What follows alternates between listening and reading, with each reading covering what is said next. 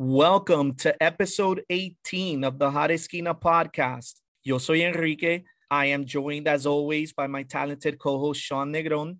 Today, we're going to give our thoughts on the Yankees split with the Tampa Bay Rays. We're going to talk Nestor Cortez, Jameson Taillon, Garrett Cole, the umpiring during Garrett Cole's game. We are going to give you a preview of the upcoming series versus the Angels with special guest Jared Timms from Talkin Halos. And we're going to give our thoughts on the Yankees acquisition of Matt Carpenter. And we'll be right back.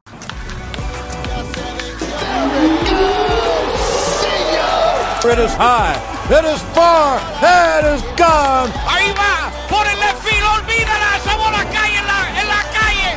Esa se fue. And we're back. So before we get started, let me welcome on my ultra talented co-host Sean Negron, who's about to go on his wedding after going on his honeymoon first. Sean, how you doing?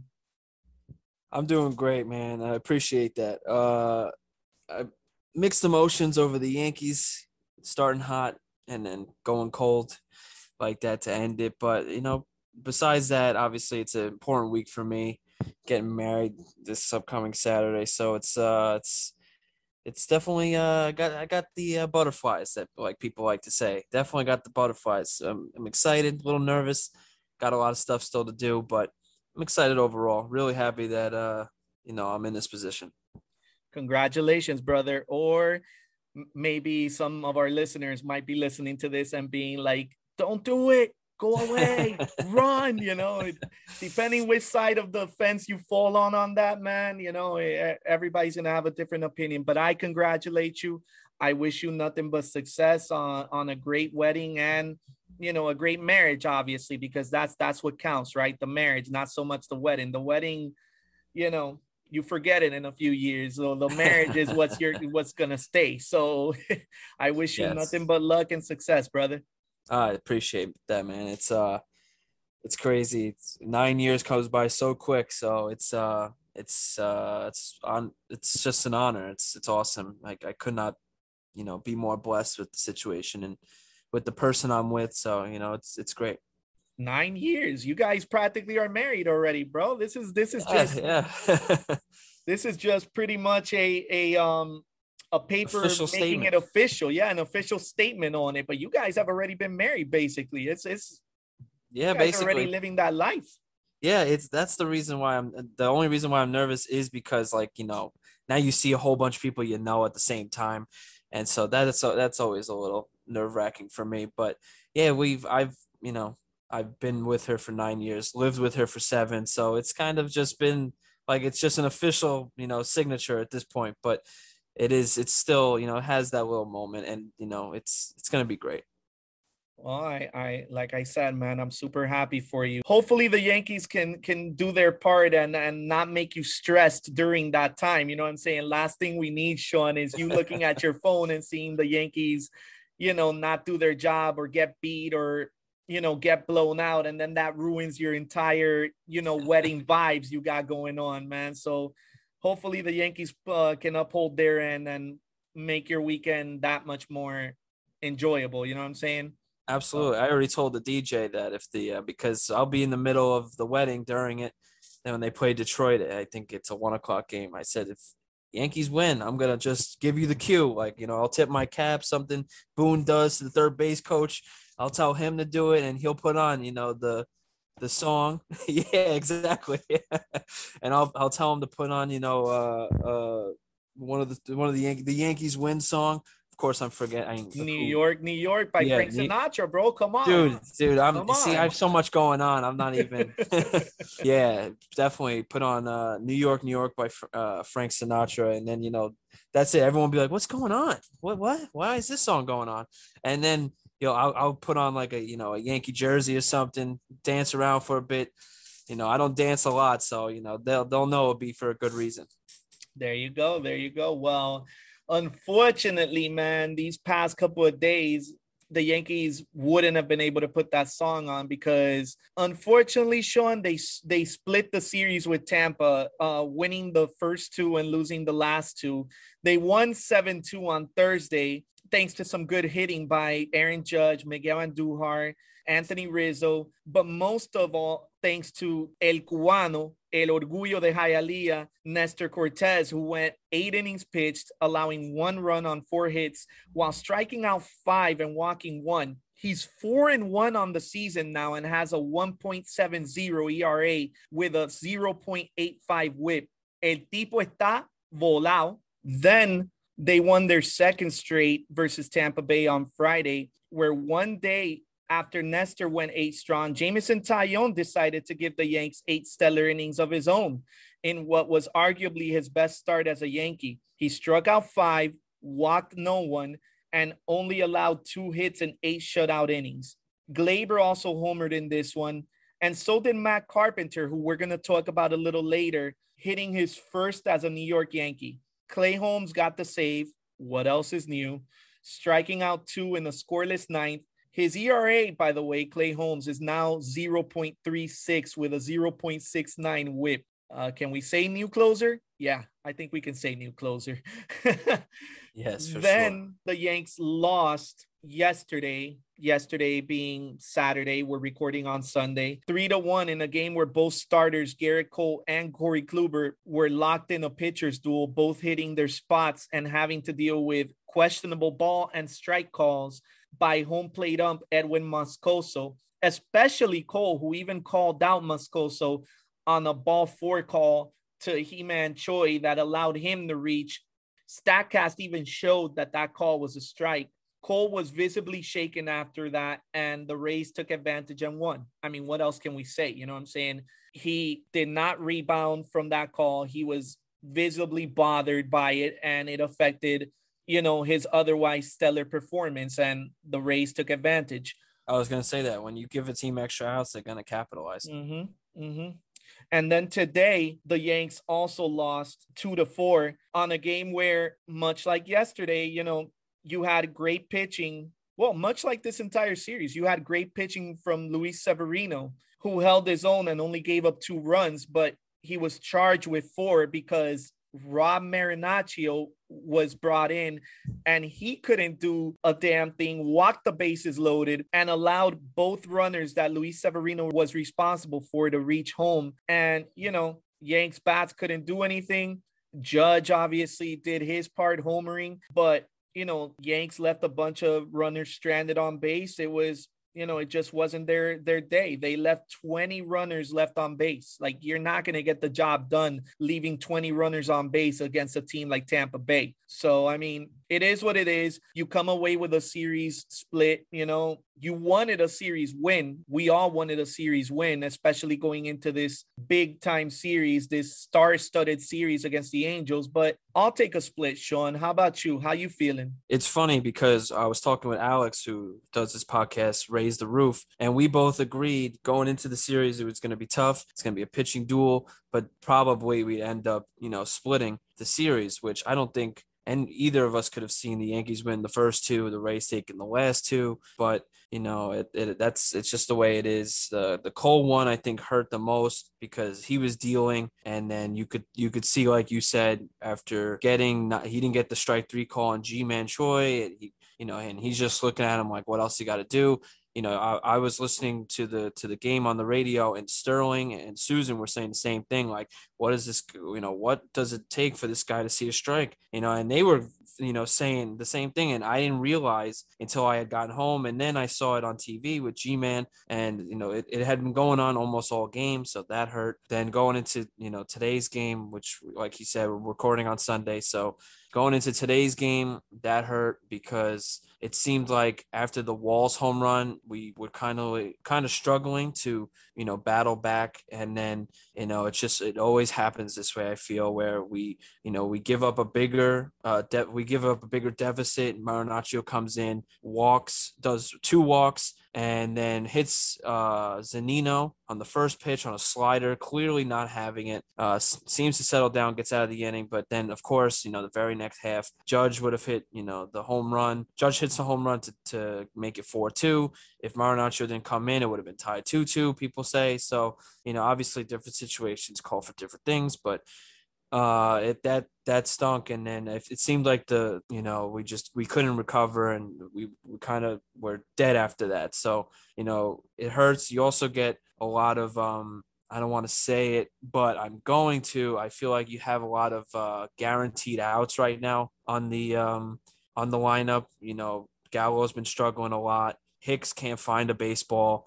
Higashioka can't see a baseball. So it's just been a lot of, when you see them come up, you're kind of already expecting like a quick 3 easy outs. So you're already backpedaling before moving forward. Well, I mean, with Hicks, he had that one hit ball late in this game that was pretty much stolen from him by Walls, where if you're Aaron Hicks, you look at that play and you're like, bro, I'm cursed. Like, even when I hit the ball hard, I still can't get on base, because that should have been a hit and an RBI for Hicks. Yeah, for today's game, I do give him the benefit of the doubt because he had 2 and then the at bat before, he hit the line drive straight to third base, and that would have given the Yankees a run. And he just, he might be cursed. I don't know.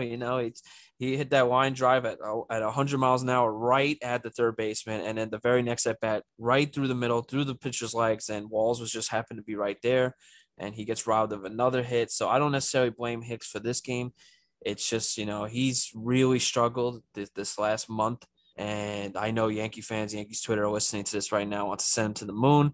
And, he might have a rocket ship with his name on it. But, yeah, today's game, I give him the benefit of the doubt, even though we lost and couldn't capitalize. Yeah. I mean, it is what it is, man. You come away with a split, and, you look forward to the next series. Hopefully this next upcoming 3-game set, we take 2 out of the 3 versus LA and just keep winning series, Sean. That's all you can ask for as a fan. You just want them to win the series that they have on their schedule. A split versus the team that's arguably going to be in it at the very end with them, like we told Alex from Raise the Roof, isn't necessarily the worst thing in the world. It's not like we lost the series to Tampa. We should have won it. Like, if Marinaccio had done his job, that home run by Judge would have tied it, and you would have had a brand new ball game. So theoretically we should have won this series, but like I said, man, a split is not the worst thing in the world, especially against the team that you're going to be fighting against all year long, for the AL East, and maybe even in the playoffs. You never know, that might be an ALDS matchup or ALCS matchup. You never know. So I'll take the split.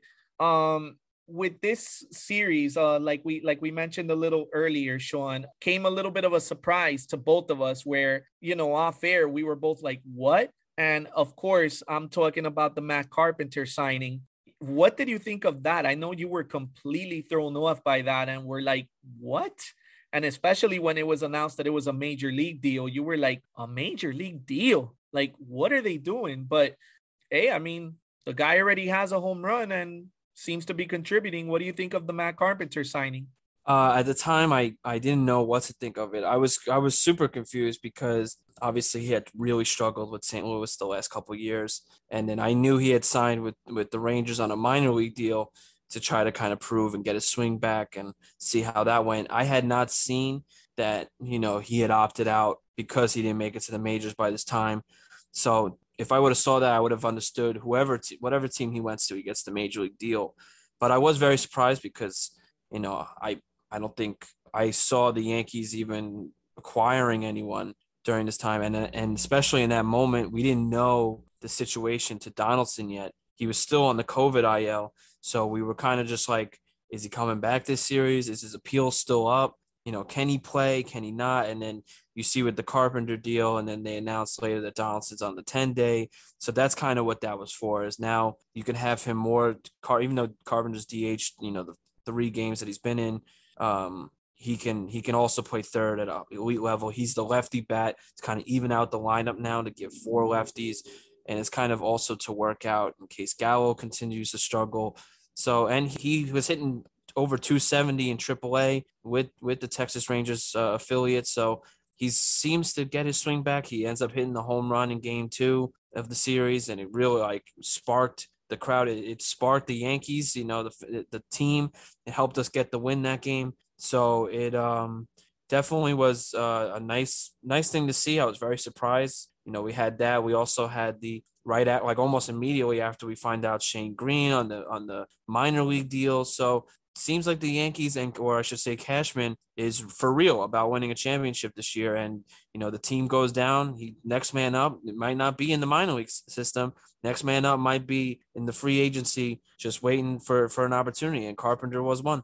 Yes, sir. Yes, sir. And, I know he had struggled in his last few years with St. Louis, but let's not forget, man, Matt Carpenter is a great ball player, or at least he was at one point in time. You're talking about a guy that was an all-star in 2013, 2014, and 2016.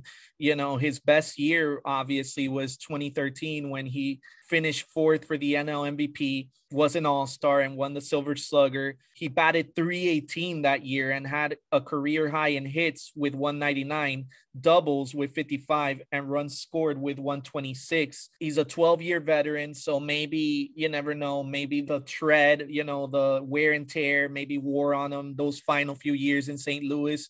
And, maybe he's on the verge of a renaissance, type of situation in his career where maybe he's rejuvenating his career with the Yankees. Like you said, he wasn't doing too bad with the Rangers minor league affiliate, and he's showing he can do it at the major league level with the Yankees. So this very well may be a nice little sneaky addition by Brian Cashman, especially once everybody gets healthy again, when Donaldson comes back and Stanton comes back. It'll be interesting to see where this guy fits in the fold. You know what I'm saying? Like I'm very interested to see it. Yeah, me too. I think he could definitely. I don't think he'll be the same player, the MVP caliber for him, but I think he can be obviously a key piece to the bench or even come in for certain players in specific situations. He is the lefty bat that Yankee fans were crying about that we didn't have. So it's good to see that and kind of even out this lineup and help in that sort of aspect. And I think people immediately look at the negative before looking at the positive. I see, yes, he did struggle for the last 3 seasons. His home runs dropped from 36 to 3. So, his batting average drops almost 100 points. But Michael Kay brought this up, on the broadcast 2 to 3 times just in this series, how much he has tried to get that swing back, and how he's seen different coaches in multiple states, how he drove to every batting, institution he could to find it all the way to, going full circle to being with his old teammate and Matt Holliday and getting help from him, who's now the assistant coach at Oklahoma State, if I can remember correctly. And, he's showing that he wants to keep playing. He could have rolled over and been like, that's it. That's my career. There's nothing else I could do. Like Mother Nature or Father Time told me this is it. So, that's just how it is. But he said, no, I'm going to get my swing back because I know I'm a 250, 270 plus hitter and I could really contribute still. And he has in AAA, and Cashman saw it. He's giving him a chance. Yeah. And like I said, look, it's a low risk, I know we talked about this off air. Stole the words out of my mouth. Low risk, high reward, my brother. Yes. If it doesn't work, you let him go. No harm, no foul. And if it does work, you have a great option right there on the bench or somebody that can start for you, whenever everybody's healthy again and Aaron Boone wants to start doing this whole rotation thing again that drove us nuts in the beginning of the year. He's a guy you could put in there. And as Michael Kay also said during the broadcast when he first showed up in Tampa with that mustache, he's the WB Mason guy. So it's like a perfect fit, bro. He fits in perfectly with the Yankees. Come on now.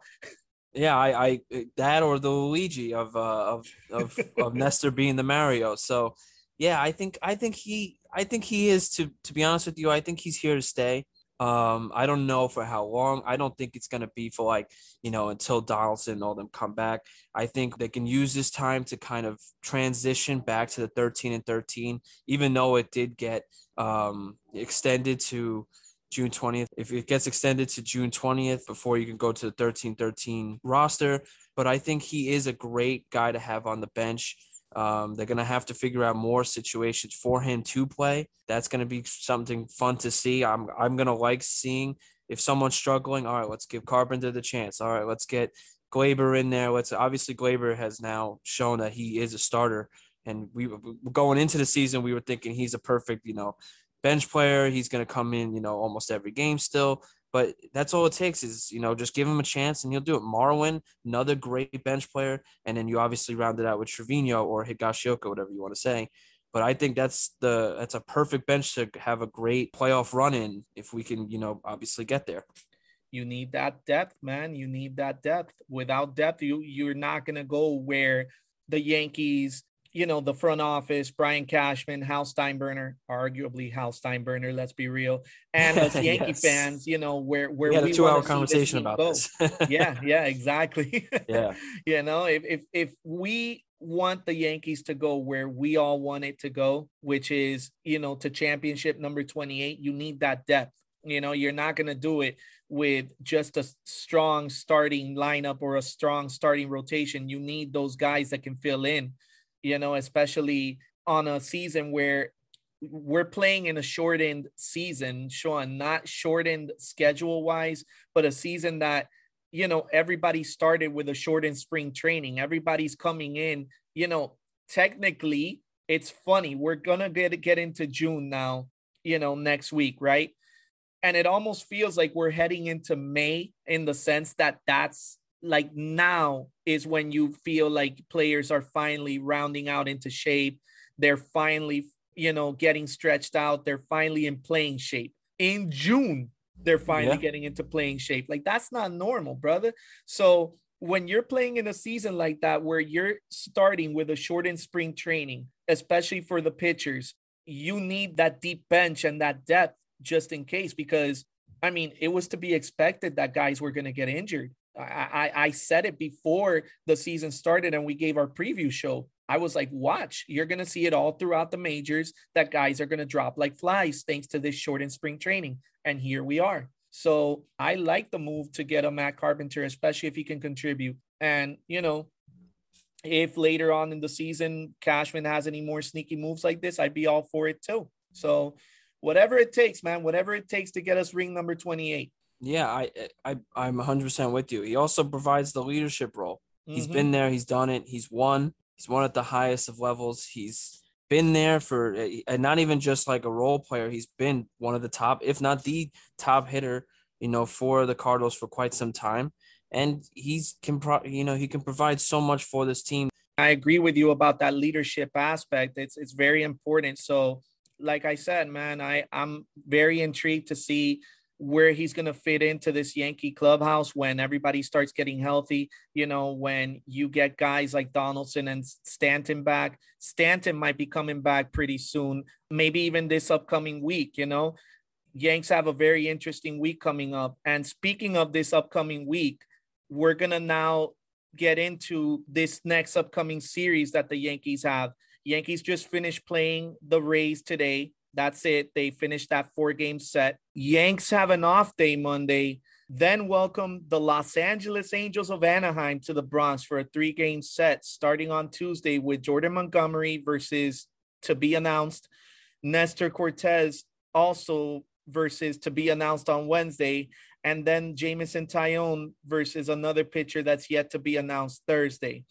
This is a big series. So given that it's a big series with some marquee names coming in, we wanted to do something special and bring on a host to talk about the Angels. So without further ado, let me welcome on Jared Timms from Talkin Halos. Jared, how you doing? I'm doing fantastic. Thanks for having me on. Really appreciate it. And yeah, I look forward to the series. Should be a fun one. It has been in the past. It's never fun to travel back east, and all that fun stuff. But we talked about it off the record. East is very, very tough, and it's to be advertised. But thanks for having me on. I'm excited to talk some baseball in general. We're very excited to have you on. This is going to be a big series. I know Yankee fans are looking forward to seeing the two biggest names in baseball go against us. Of course, Sean, of course, we're talking about the two biggest names. We're talking about Squid Velasquez and Tyler Wade coming to the Bronx, baby. Yeah, Come who on else? Who else would you be talking about? now. I don't know, Jared. Who else could we possibly talking about when we're talking two names? Oh man, I would have to say, Mike Trout and Shohei Ohtani, though. Tyler Wade has been the unsung hero in Anaheim. I'll tell you that much.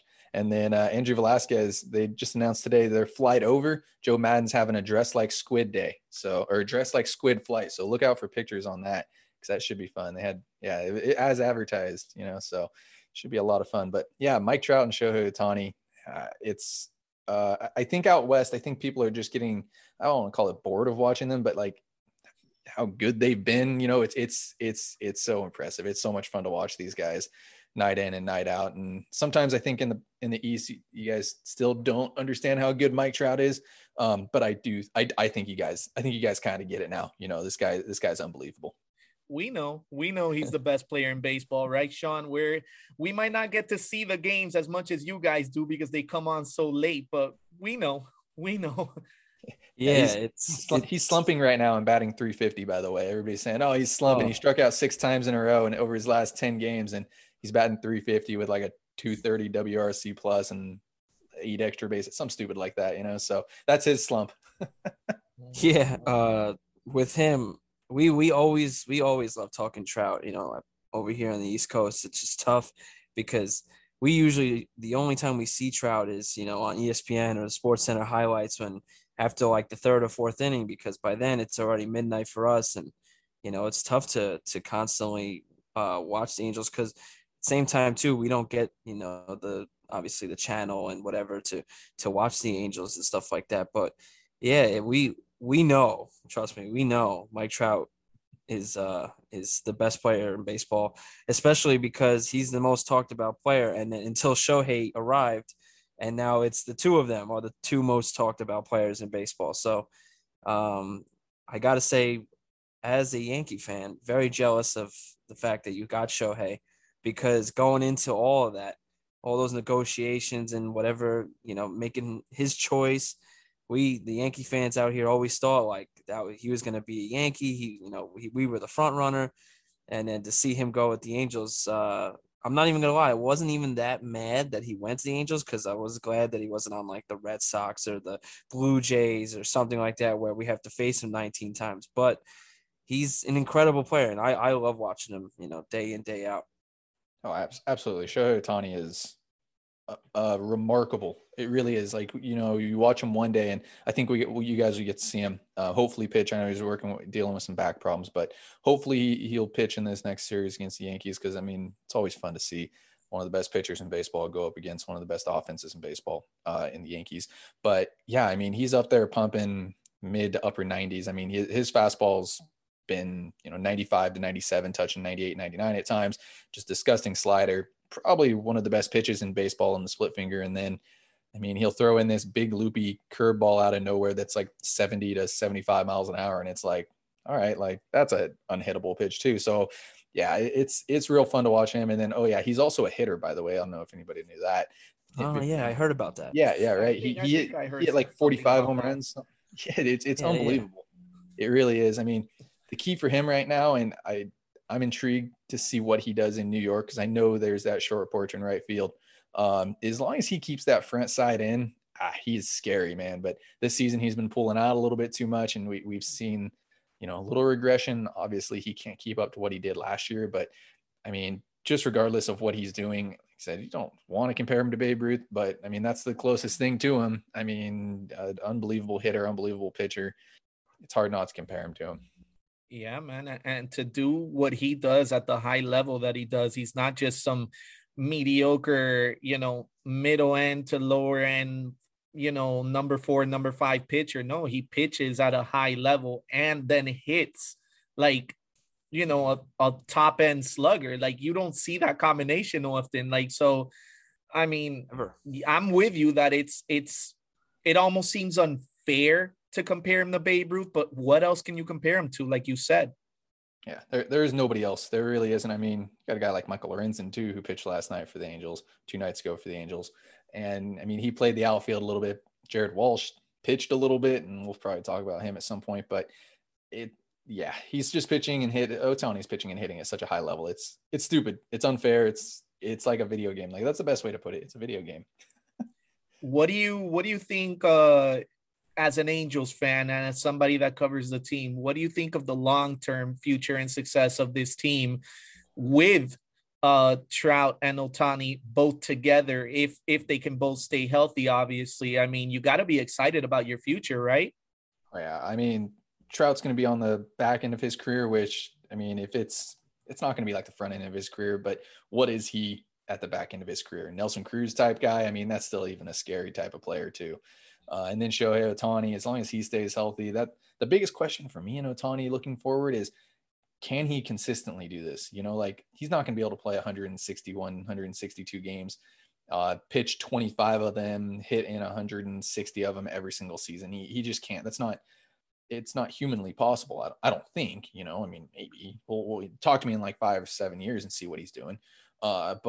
But yeah, you know, you really have to like the future. And then, you know, we didn't talk about Anthony Rendon, one of the best third basemen in baseball. When he's healthy, he's at a 1.5 WAR this year, and everybody's like, oh, freaking out. Oh, it's Anthony Rendon is what Angels fans call him. And it's like, no, this guy's still a dude, you know. You guys saw him enough on the East Coast, you know, so you know who this guy is. And Jared Walsh, who I mentioned, he's in his prime right now, and the Angels are finally starting to develop some pitching. We saw a young guy like Chase Silseth come up, and out of the first guy out of the 2021 draft. They got some really good. They drafted 20 pitchers. I mean, you're going to hit on a couple of those guys eventually, right? Like, the Angels are going to hit on prospects eventually. It's going to happen. They have some interesting pieces in the minors, as far as they finally have gone into the islands and started going internationally, which I know the Yankees are fantastic at that. Like, I applaud the Yankees for doing that stuff internationally. They're so good at producing young talent like that. I mean, again, you guys know that. I don't have to say it, but just if anybody didn't know, the Yankees are fantastic at that. The Angels are finally starting to do that, and it seems to be, you know, working. But again, in the long term, the Angels just need to work on their player development. The pitching side of things, again, has started to come along, and we've seen it. But it'll be interesting to see who they can accompany with the big guys, and Rendon and Trout and Walsh and Ohtani on the offensive side of things, just because, again, the Angels just haven't really been good at producing those guys yet. So it'll be interesting to see. You know, a guy like Joe Adell just has been struggling. Brandon Marsh has looked really, really good in the outfield, a really good defender. Like, Charlie Blackmon is what a lot of people like to say he reminds him of, not just because of, you know, the facial hair and the long hair, but, you know, he kind of plays like Charlie Blackmon too. So yeah, the Angels are such an interesting team. It's like, at some point, I like to call them cursed, because that's the way that I look at it. You know, you have all these stars and you just can't put it together. Like Dallas Cowboys, like I don't know, the New York Knicks, in a sense, you know, that type of thing. Like, they bring in all these. Yeah, you guys know the kind of like the Knicks, how you bring in all these stars and you expect to, you know, you're going to go to the finals, and it just doesn't work. So this year, we're finally starting to see it work. They're struggling a little bit right now, and we'll talk about why they are. But yeah, you know, it's really fun to see. So, long answer short there. It'll be very interesting to see what the Angels do in the future with Trout and Ohtani and those guys. So it's almost funny. Me and my co-host were talking off air that it would be great for baseball if you guys were good and made it to the postseason, and you saw Trout and Ohtani in the postseason regularly. Like, that would help grow the sport. You want to grow the sport, have your stars on the biggest stage. Hello, like, Ohtani and Trout are two of your stars.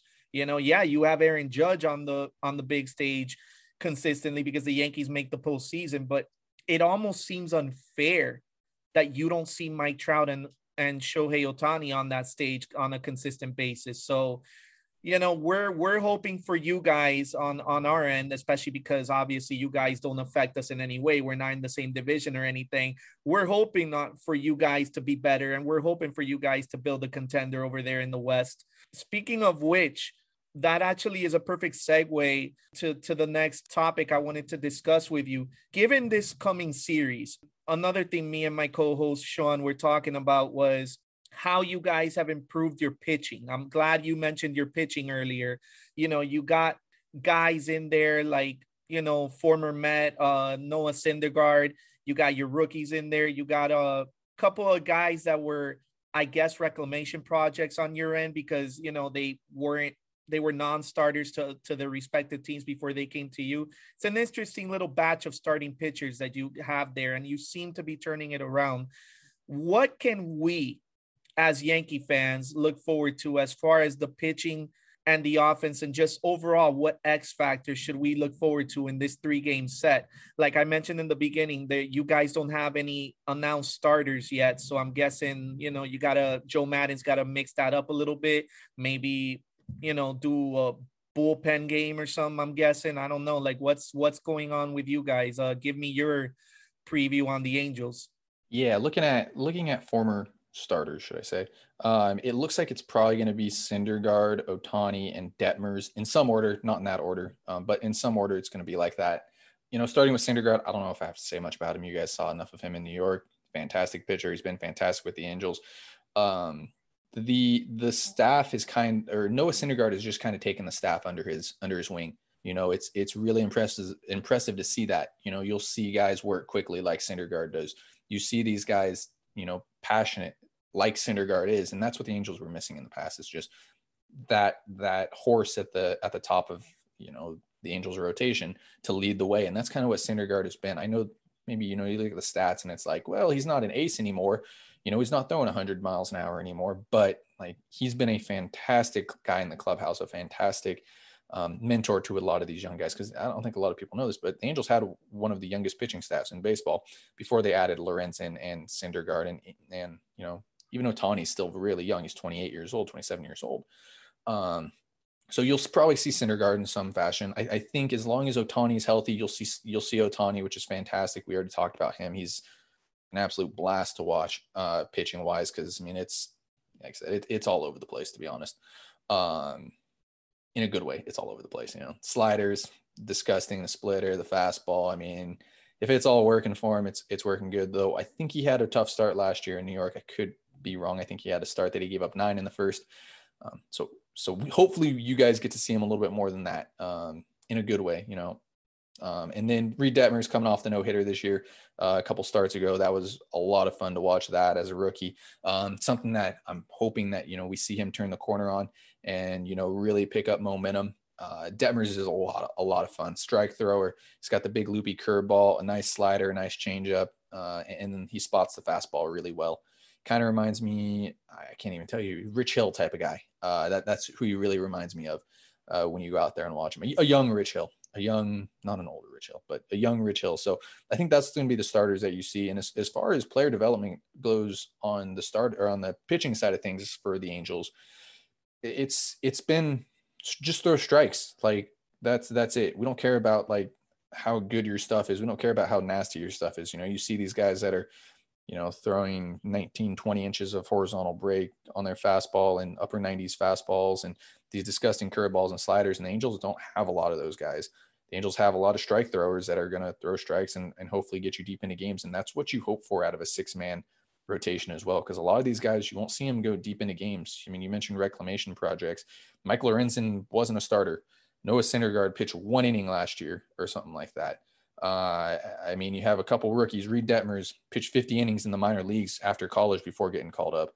So, a lot of these guys, you're not expecting them to go more than 4, 5, 6 innings into games and hope the bullpen gets better. And speaking of the bullpen has been off as of late. I think they have a 5 ERA in the last seven days, but it's a good bullpen. If you catch them on a good day, it's hopefully 6 innings out of your starter. You go to Aaron Loop, who you guys are very familiar with the Mets. In the 7th, Ryan Tepera in the 8th, and Raisel Iglesias in the 9th. And that's I'll let you know, Iglesias is every bit of advertised as what you guys have heard. He's a lot of fun if he has it going. But this bullpen's struggling right now. I'll tell you that much. This rotation is fantastic. The bullpen is struggling a little bit. So if the Yankees can get to the bullpen, that's going to be the key. So if they can get to the bullpen early too, within like the 4th, 5th, 6th inning of any of these guys, that's going to be where the Angels are gonna struggle. What about on the offensive side? What should we look forward to on the offensive side? I know the Yankees, me and my co-host, we talked about this. We're happy that we kind of dodged the bullet with not having to face Anthony Rendon in this series. Who else should we look forward to, and what overall can you tell us as far as like X factors offensively? What should we look forward to offensively from the Angels in this series? Yeah, I mean, it goes as advertised. Like you guys are saying, Mike Trout and Shohei Ohtani are a lot of fun, but the Angels had an all-star at first baseman last year, and Jared Walsh, who's absolutely hitting the cover off the ball right now, who's a lot of fun and will be a lot of fun with that short porch in right field. Tyler Wade's you guys know about Tyler Wade, playmaker. I don't think I have to say much about him. Playmaker, like unsung hero here in the first 2 months for the Angels. I absolutely love watching him play. Andrew Velasquez, Squid, I don't have to say much about him. Love the defense. You probably won't see much on the offensive side of things, but his defense is unbelievable. I love it. It's so smooth. It's so sweet to watch him play. And then, Matt Duffy's coming off a 4-hit game a couple nights ago against lefties. So, watch out Nestor Cortez, I think. And I don't know if he has had any other lefties, but Duffy against lefties is a lot of fun. We're not worried about Nestor, man. Not for nothing. Nestor's been I love Nestor. Cy Young type of year so far. Can he hold it up? We'll see. But he's been on a Cy Young like roll recently. So if there's any pitcher we're not worried about in this series, it's Nestor Cortez, and that's crazy to say. I love watching him. He's so much fun. Like that's how I pitched in college. So that's near and dear to my heart watching him pitch. But yeah, on the offensive side of things, Max Stassi's a lot of fun. Fantastic catcher, but you could catch him hitting 500 in a series at some point. So the Angels, are a streaky team, but if offensively, especially, Angels are very streaky. But if you catch them at a bad time or a good time for the Angels offense, watch out, because they're going to put up 7, 8, 9, 10 runs a game on you. And it's going to be over like that. But again, if you get to the Angels early and you're able to get to that bullpen early, yes, they have some interesting pieces that can bridge them from that starter to the big three in Oliver Ortega, Jaime Barria, Jimmy Herget, who's a lot of fun to who was a lot of fun to watch, kind of that Nestor Cortez type guy from the right-hand side. I'm not going to compare him to him, but it's very similar to that. But yeah, like I said, the key for the Yankees, get to the Angels early, get to that bullpen as quickly as possible, and keep the Angels at bay, keep Trout at bay, keep Ohtani at bay, keep Walsh at bay, and you guys will be good. It's funny because I look at your bullpen, and the names sound very familiar to Yankee fans, because if you think of Jansen Junk, he was a draft pick by the Yankees.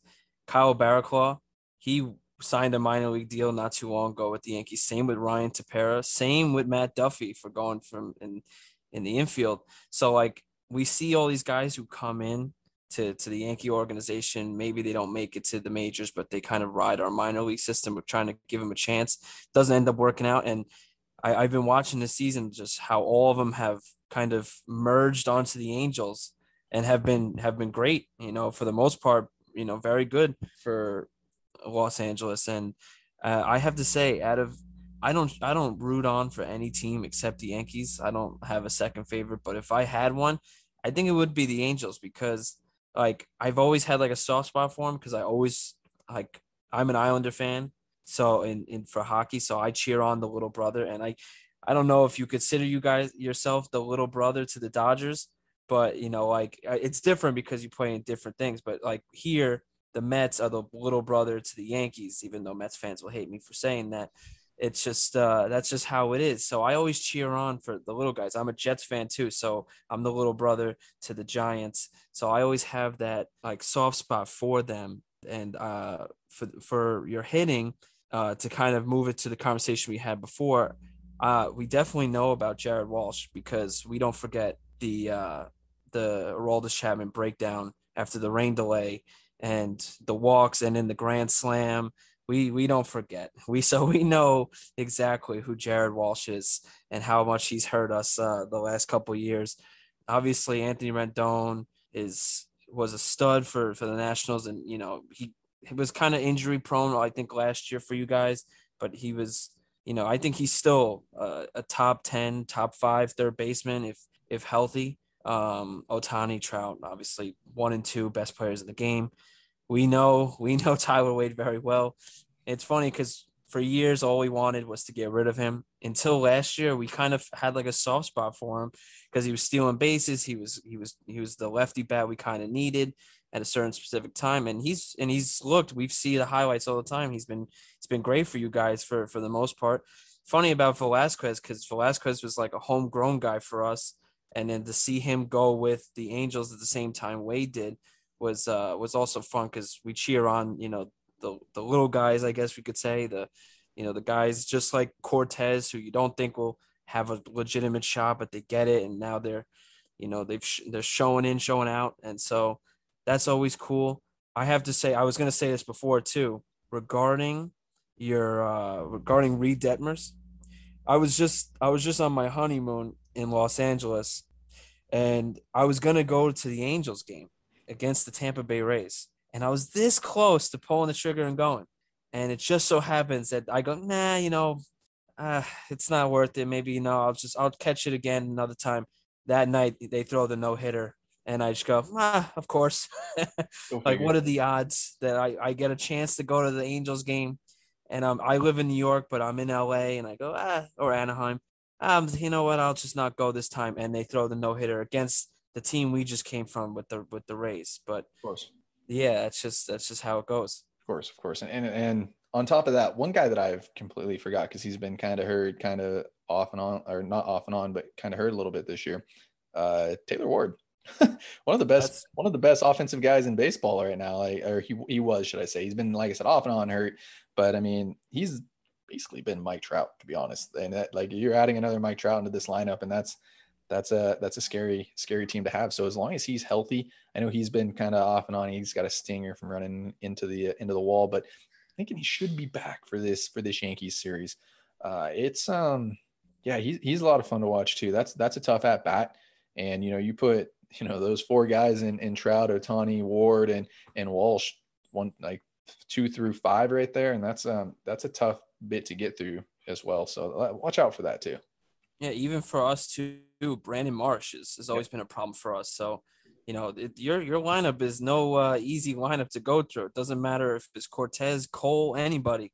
We won't see Cole for this series, but you guys always bring the toughest matchup. But it was always for the Angels. The constant conversation was they get the big names hitting, but they've always left pitching alone, and that was always what hurt you guys into being ahead of the Astros or the Mariners at the time. The Athletics, now the Athletics are, I'm not even gonna mention that, but like that now to see it addressed with, obviously you take Syndergaard and Michael Lorenzen and guys who you don't know if they could still be what they used to be. Obviously Lorenzen was a very well-known and really good reliever that you kind of turned into a starter, and Syndergaard we know here because Syndergaard was always the guy, oh, we got to get this guy out of here because New York, quick trigger. If you're not good for us now, we don't like you anymore. So that's it. And then you're out of here. And Syndergaard was always the guy. And I love that, like you said, that he's kind of been like a leadership sort of role that people follow. And I think that's what he always wanted. And I think that was why he was so quick to sign with the Angels, because I think he wanted a fresh start somewhere where he'd be respected and somewhere he can show that he still has what it takes to be a top quality guy. Yeah, that's what I think a lot of Angels fans hope for in Matt Harvey when the Angels signed him, was that leadership type of role. Obviously, I mean, after everything that happened this offseason and then Tyler Skaggs trial, that didn't happen. But yeah, I think that's kind of what the Angels were really hoping for with Matt Harvey, and it just never ended up happening. And it is what it is. But yeah, Syndergaard's been fantastic. It's been a breath of fresh air having some of these new guys come in here. So I actually want to say real quick, speaking of unfortunate situations, we don't see it too much over here, but have you heard anything about what happened with Kurt Suzuki yesterday? Is he doing all right? Yeah, he's doing good, should I say. I think he's available to play in today's game. I know we're recording this Sunday, it'll probably come out Monday, but yeah, I think he's available. He might be available to play. Yeah, that was a scary situation though. Like, I mean, I do post a lot of videos about the Angels and stuff. That's one that I just stayed away from. I guess he came out and said, I don't know what it hit in his neck. But yeah, he said he passed out, went unconscious in the Angels dugout. Again, scary situation. They took him to the hospital, was fine there. So yeah, he actually returned back to the to Angel Stadium that night too. So yes, everything seems to be good, which is fantastic for him. I know, again, like he's one of those guys who's been in the league for feels like 15, 20 years now, because he has. But yeah, that was an extremely scary situation watching that video happen over and over again. I mean, it just, yeah, you don't hope for something like that, no matter if he's batting, 100, 300, 400, you never hope for something like that to happen. Like that was just a scary situation, but he seems to be doing fine. He should play, I would assume, in the Yankees series. I know they, down AAA, they took out Chad Wallach, who was fantastic for the Angels for a little while, but they took him out of the game just as precaution to send him into Anaheim. So, but it looks like Suzuki's going to be fine and no IL stint or anything like that. But yeah, scary situation for sure. It's good to see that he was doing okay. But yeah, on to, getting some questions for you guys out there. I got two solid ones, I guess 2.5, because it has to do with two players. I'll start with the one I didn't, talk about before. Tyler Wade and Andrew Velasquez. I was ecstatic to see them get, let go of by the Yankees. I still don't understand why the Yankees did that. Like I said, I mean, I don't watch Yankees on a daily basis. And you guys already mentioned it before, you guys wanted Wade out for years, but I love watching these guys play. And I mean, I guess maybe because the Angels haven't had a lot of success, bringing in these guys. And now that you see these guys, kind of catch fire for the Angels. Whatever happened with those guys? Well, I'll start first if you don't mind, Sean, and then you can chime in. With Tyler Wade, people just got tired of him for years because they felt like he didn't have any power, that basically, he couldn't get the ball out of the infield. And they felt that even though he could contribute defensively and fill in on so many different positions, he was a liability offensively, and they thought he was a surefire out. Last year, like my co-host Sean said, he started becoming a darling because he started hitting more, and he started hitting balls to the gap more, and getting on base more. And that's all we wanted from him. We just wanted him to be productive, not necessarily a home run hitter like an Aaron Judge or anybody like that, because that's just not his game. But we wanted him to get on base. We wanted him to be able to use his elite speed and steal bases and stuff like that. And he would never get on base, and it would just frustrate us to the point of no return. And with Squid, that one I feel hurt Yankee fans more when he was let go, at least for me personally. I feel like that one hurt me more than the Tyler Wade one, because of what Sean said, because he's a kid from the Bronx, because, he got a shot and made the most of it. He was just supposed to be a fill-in. He wasn't supposed to be there, long term, but he did so good with his opportunity that it was difficult for the Yankees to bring him down. I mean, for goodness sakes, he played in the playoffs for us. That should tell you something, so. And yeah, you're right. His defense is outstanding. I loved watching that kid on the field playing shortstop. Like I said, I was sad when he was let go. I was like, man, I'm gonna miss Squid's energy. I'm gonna miss his defense at short. He was infectious, man. Even his smile, like, people rallied around Squid Velasquez. And to close it out before I pass it to my co-host Sean, I'm happy for both of them. I'm happy that they're both doing good with you guys. I'm happy you guys like them. You guys seem to like both of them a lot more than we did, especially Tyler Wade. So happy for both of them, man. Happy for their success. Yeah, absolutely. I love it. And like I said, I love that the Angels now have that depth that I was going to say. I don't think you guys know. I don't know if you guys knew this, but Velasquez actually started in AAA for the Angels, for Sean answers his part. But he started in AAA for the Angels, and they got brought up. The Angels had a huge backload in middle infielders. But Sean, go ahead, and I'm interested to know your take on these guys.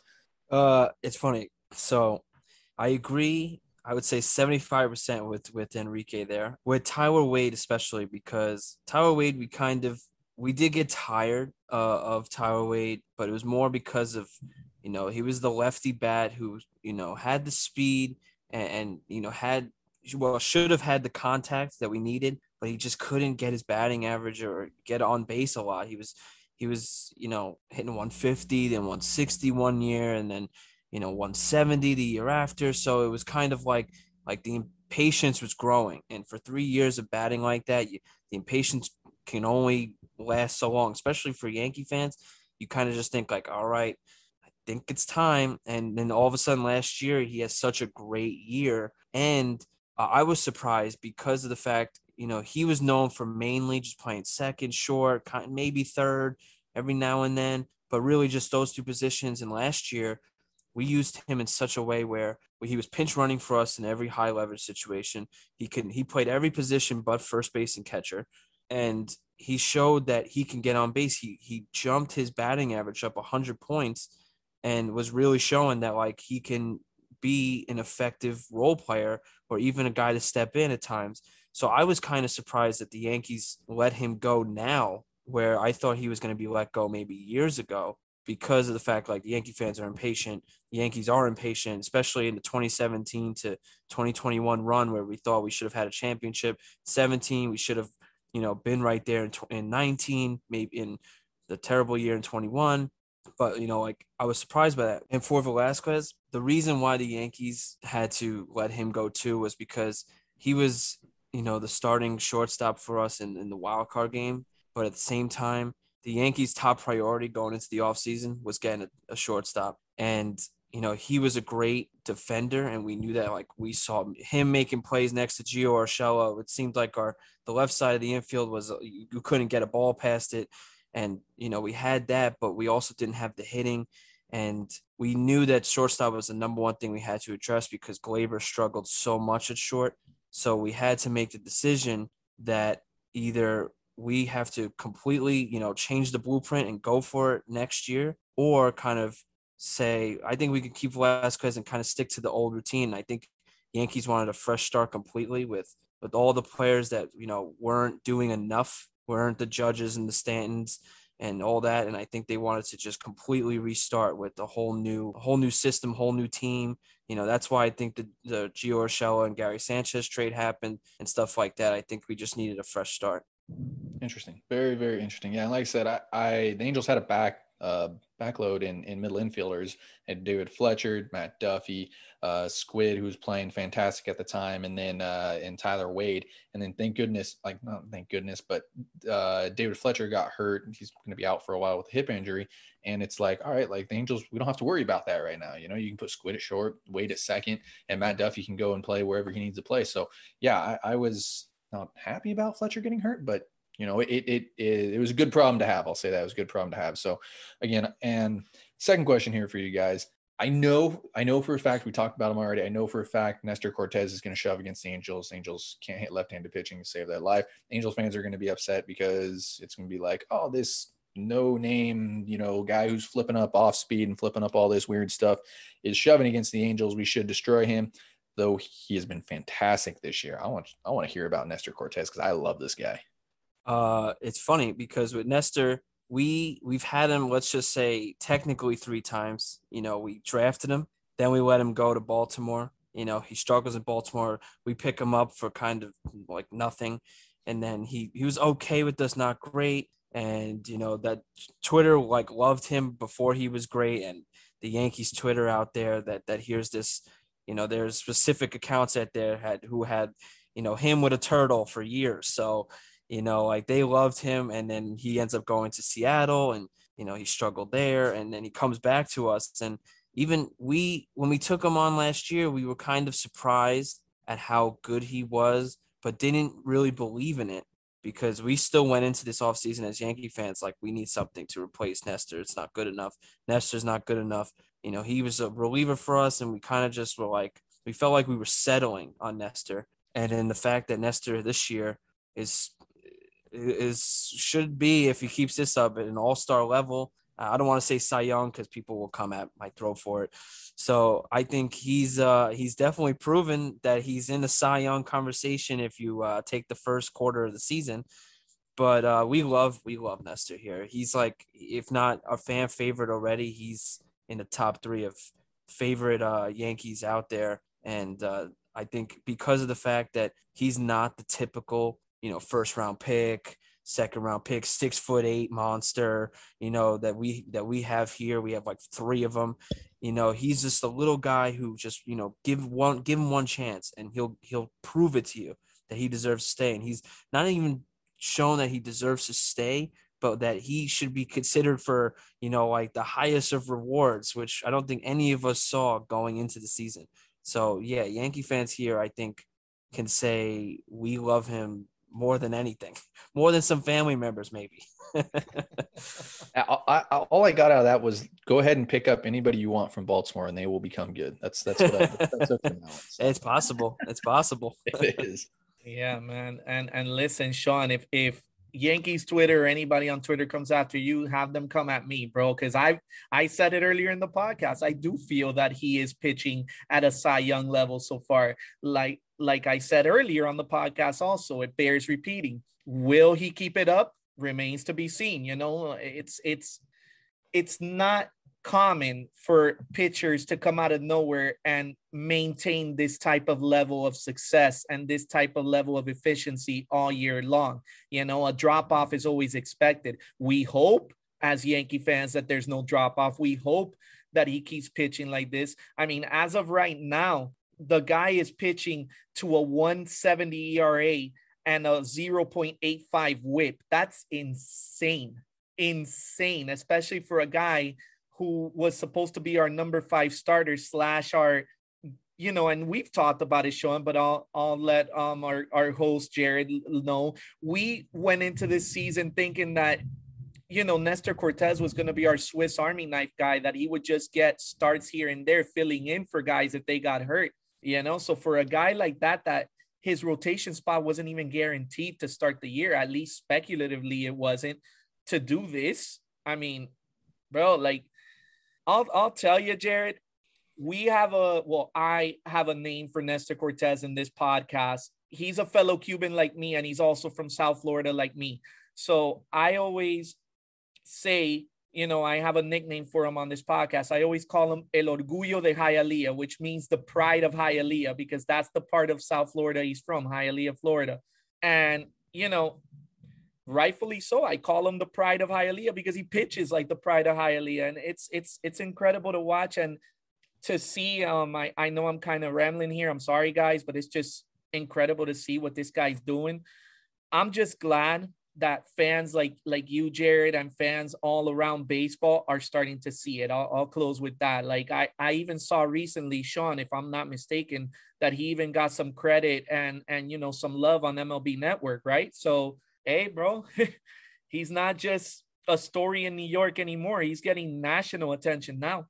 Yeah, I was going to say, I heard you, Jared, say that you love Nestor and stuff, but that was going to be my question to you earlier was, how do people out, not Yankee fans that you see him on the West Coast or people that that also watch baseball, is he as advertised like to you guys? Do you guys really see him and I shouldn't say believe in him, or do you guys like love him the way that we kind of love him? Like he's real deal to us. Is it like that for you guys? Are you guys just like waiting on the day, like, oh, well, it's only good for now. And so I was curious of what you think. Let me put it this way, to piggyback off my partner's question, Jared, to put it in a better way for you. If the Angels today traded for Nestor Cortez, what would be your reaction? I would love it. I would absolutely love it. I mean, it's first off, it's kind of that feel good story too. He jumped around the league a little bit and he's pitching really well to start the season off. It reminds me of R.A. Dickey when he pitched for the Mets. He had that Cy Young type of year. He bounced around the league. We had that backstory, which is brutal backstory, but he jumped around the league. He could never really find it. Started throwing this knuckleball, just like Nestor Cortez started doing all this funky stuff with his delivery, and all of a sudden it starts working. So that's what it reminds me of, is that R.A. Dickey type of thing. And I hope that Cortez keeps it up. I really, really do. I think it's just such a fun story. And yes, I would absolutely love Nestor Cortez. I would. That'd be a lot of fun. Like I said, he reminds me of what I pitched like in college. So I love it. That funky delivery. You'll see it with Jimmy Herget. You see it around the league. Funky delivery, just goes out there and gets outs. Doesn't matter how he gets outs. Doesn't need to strike everybody out. Pitches in a tough ballpark. Fly ball, seems like everything leaves the park in a sense. So yeah, I mean, I guess if you're talking to Chris Woodward, yeah, I mean, it's like that, I know it's not a little league ballpark or anything like that, but yeah, Nestor Cortez, anybody pitching like that, just getting outs in a sense, like any way you can, doesn't need to strike everybody out. Like I know the league like strikeouts right now. So I just love it. It's a feel good story in a sense. It's that Andrew Velasquez, R.A. Dickey, anybody who's really gone through some stuff, been around the league and is finally succeeding. It's really fun to see that. Taylor Ward's another fantastic story about, just not for a former first rounder. So yeah, I'd love Nestor Cortez, to put it in simple terms for you guys. I would love him. Well, there's your answer, Sean, as far as how much other people love our ace, like we call him right now, even though, if we're being real, gun to our head, we know Garrett Cole's the ace, but a lot of Yankee fans call him the ace right now, Nestor Cortez. That shows the love he's getting nationwide. We just asked an Angels fan how he would feel if he got traded to the Angels, and he said, quote unquote, I would love it. So that should answer your question, partner. Yeah, no, that answered it for sure. I think I absolutely agree with what you were saying. It was I was talking to Enrique off air about this because I love Nestor so much because of the fact that he doesn't care about, his stats or anything like that. All he cares about is doing the best that he could possibly do to win a ball game. And, obviously every pitcher wants to do that, and every pitcher wants to show out, and be the 9 innings and whatever, the best that they could possibly do. But you could see it on Nestor, like just for every pitch, being different and showing how hard it is to make it into the league with the background that he has, and like being whatever 5'9", 5'10", and throwing a funky delivery, and like instead of the 6'2", 6'3", throwing 100, he's throwing 90. Like I love stuff like that. I love, like I said to you before, the little brother, the little, the average Joe, that stuff. I love that sort of stuff. So yeah, I definitely think you answered that question for me loud and clear. So I know we all got to probably bounce out of this one. So what else do we got? We got anything else going here, guys, besides hopefully an Angels sweep here in this series?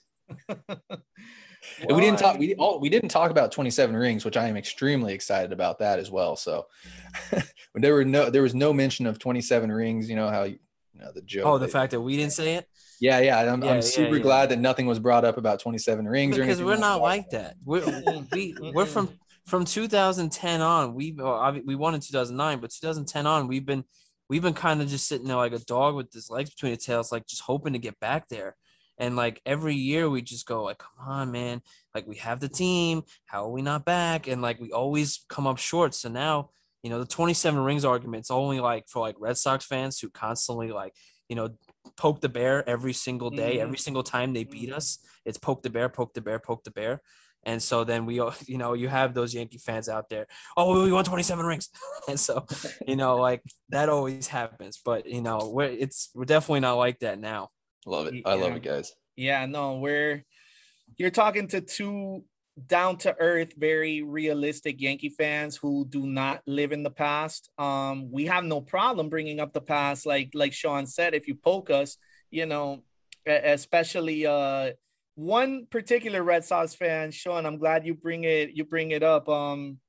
There's one particular one that loves to poke the bear and loves to like get a rise out of Yankee fans. Like him, if I ever saw him in person, I'd have no problem shoving in his face how many titles we have as opposed to them. That guy from Barstool, Jared, funny, he has your same name. Jared, what was his last name again? Or something like that?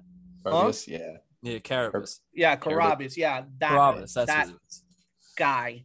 I have him blocked on all my socials. Like I gave up on that like 4 years ago because he's a good baseball guy. But yes, Barstool takes it to the max. I'll say that. I love Barstool, but they take it to the max. Yeah, especially him, man. So like, if with me and Sean in particular, obviously not every Yankee fan is like that. We're aware that there's Yankee fans out there that are obnoxious and they'll throw it in your face all the time and they'll act like they're superior because, the Yankees won titles that they weren't even alive to see. I get it. But with me and Sean, you don't have to worry about that, Jared.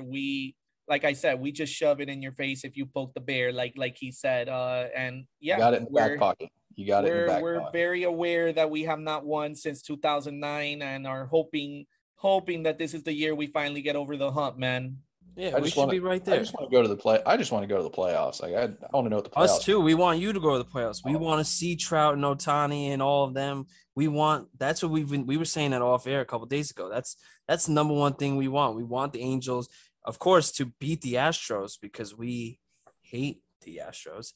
And so we would love nothing more than the Angels to be better than the Astros, win the West, beat them in the playoffs, and, end that whole rivalry right then and there. And, we would love to face the Angels in the ALDS, ALCS. Bro, that you literally took the words out of my mouth. You want a major league marquee matchup for the postseason. Angels versus Yankees. Giancarlo Stanton, Aaron Judge, Mike Trout, Shohei Otani. Are you kidding me, bro? Like, that is must-watch baseball. That is the marquee matchup that Major League, they won't ever admit this because they claim they want parity, but that's probably deep down the matchup they are salivating to see in the playoffs one day. Yeah. I mean, just Angels in general in the playoffs. You get two of the biggest names in baseball. I mean, you bring in Japan, to this. That's I mean, speaking of that, Tyler Wade is hot guy in Japan, by the way. So for those, look at that. That's what he's known as in Japan. They absolutely love him there. But yeah, it's for him, man. It's that Angels just needed. I want to know what the playoffs feel like again. It's been a while. I just want to know what it feels like. Well, man, hey, Jared, thank you for hopping on with us, man. But hopefully we get a Yankees versus Angels playoff matchup, whether it's ALCS, ALDS, it doesn't matter. I would love to see that matchup personally. I know I have a feeling my co-host agrees, right, Sean? Oh, you already know I agree because, like I said, if there's a team I would ever root for besides the Yankees, it's the Angels because, of course, the names, but for that little brother mentality or the underdog that they always seem to be. So, of course, I would. Yeah, I mean, the only thing that I have against the Angels, Sean, and call me petty, but is their manager, bro. Like, I see Joe Madden and I still think of all those Rays series where he constantly shifted on us. And I think Evan Longoria, like, that is literally the only thing I don't like about you guys, your manager, because all those years in the AL East, man. But yeah, Jared, thank you for hopping on with us, man. We appreciate you. Thank you. Oh, thank you guys. Like I said, just love talking baseball. It's fantastic. Anytime you guys need me back on, more than happy to jump on and just talk baseball with you guys. Absolutely had a blast. Thank you. And for Yankee fans that are listening to this that might want to, listen to your podcast or check out your work, where can they find you? Absolutely. We got the podcast going. Talking Halos has nothing to do with talking John Boy or anything like that, but we are actually before them. Not to throw that out there, but we were before them. Talking Halos, absolutely have a blast talking baseball, Angels in general on there. And then you can follow myself on Twitter at Jared_Tims. Also have the Instagram too that I get to throw some fun Angels content in as well. So same thing, Jared_Tims. But yeah, minor leagues, absolutely love it. Know the minor leagues like the back of my hand. But it's also fun to post some stuff about Shohei Otani and Mike Trout. So go ahead and follow me there. Well, there you go. And for your Angels fans, be sure to give us a follow if you want to know about the Yankees at Hot Esquina Pod on both Twitter and Instagram. You can follow me at Elijah's Dad NYY. You can follow Sean at Sean Negron 25. And, if you like this episode, be sure to give it a 5-star rating and review and hit that subscribe button so you can get all new episodes when it becomes available. So for me, Sean, and Jared, we wish you guys a great weekend, and we'll be back to talk to you Monday. Take care, guys. Go Yanks.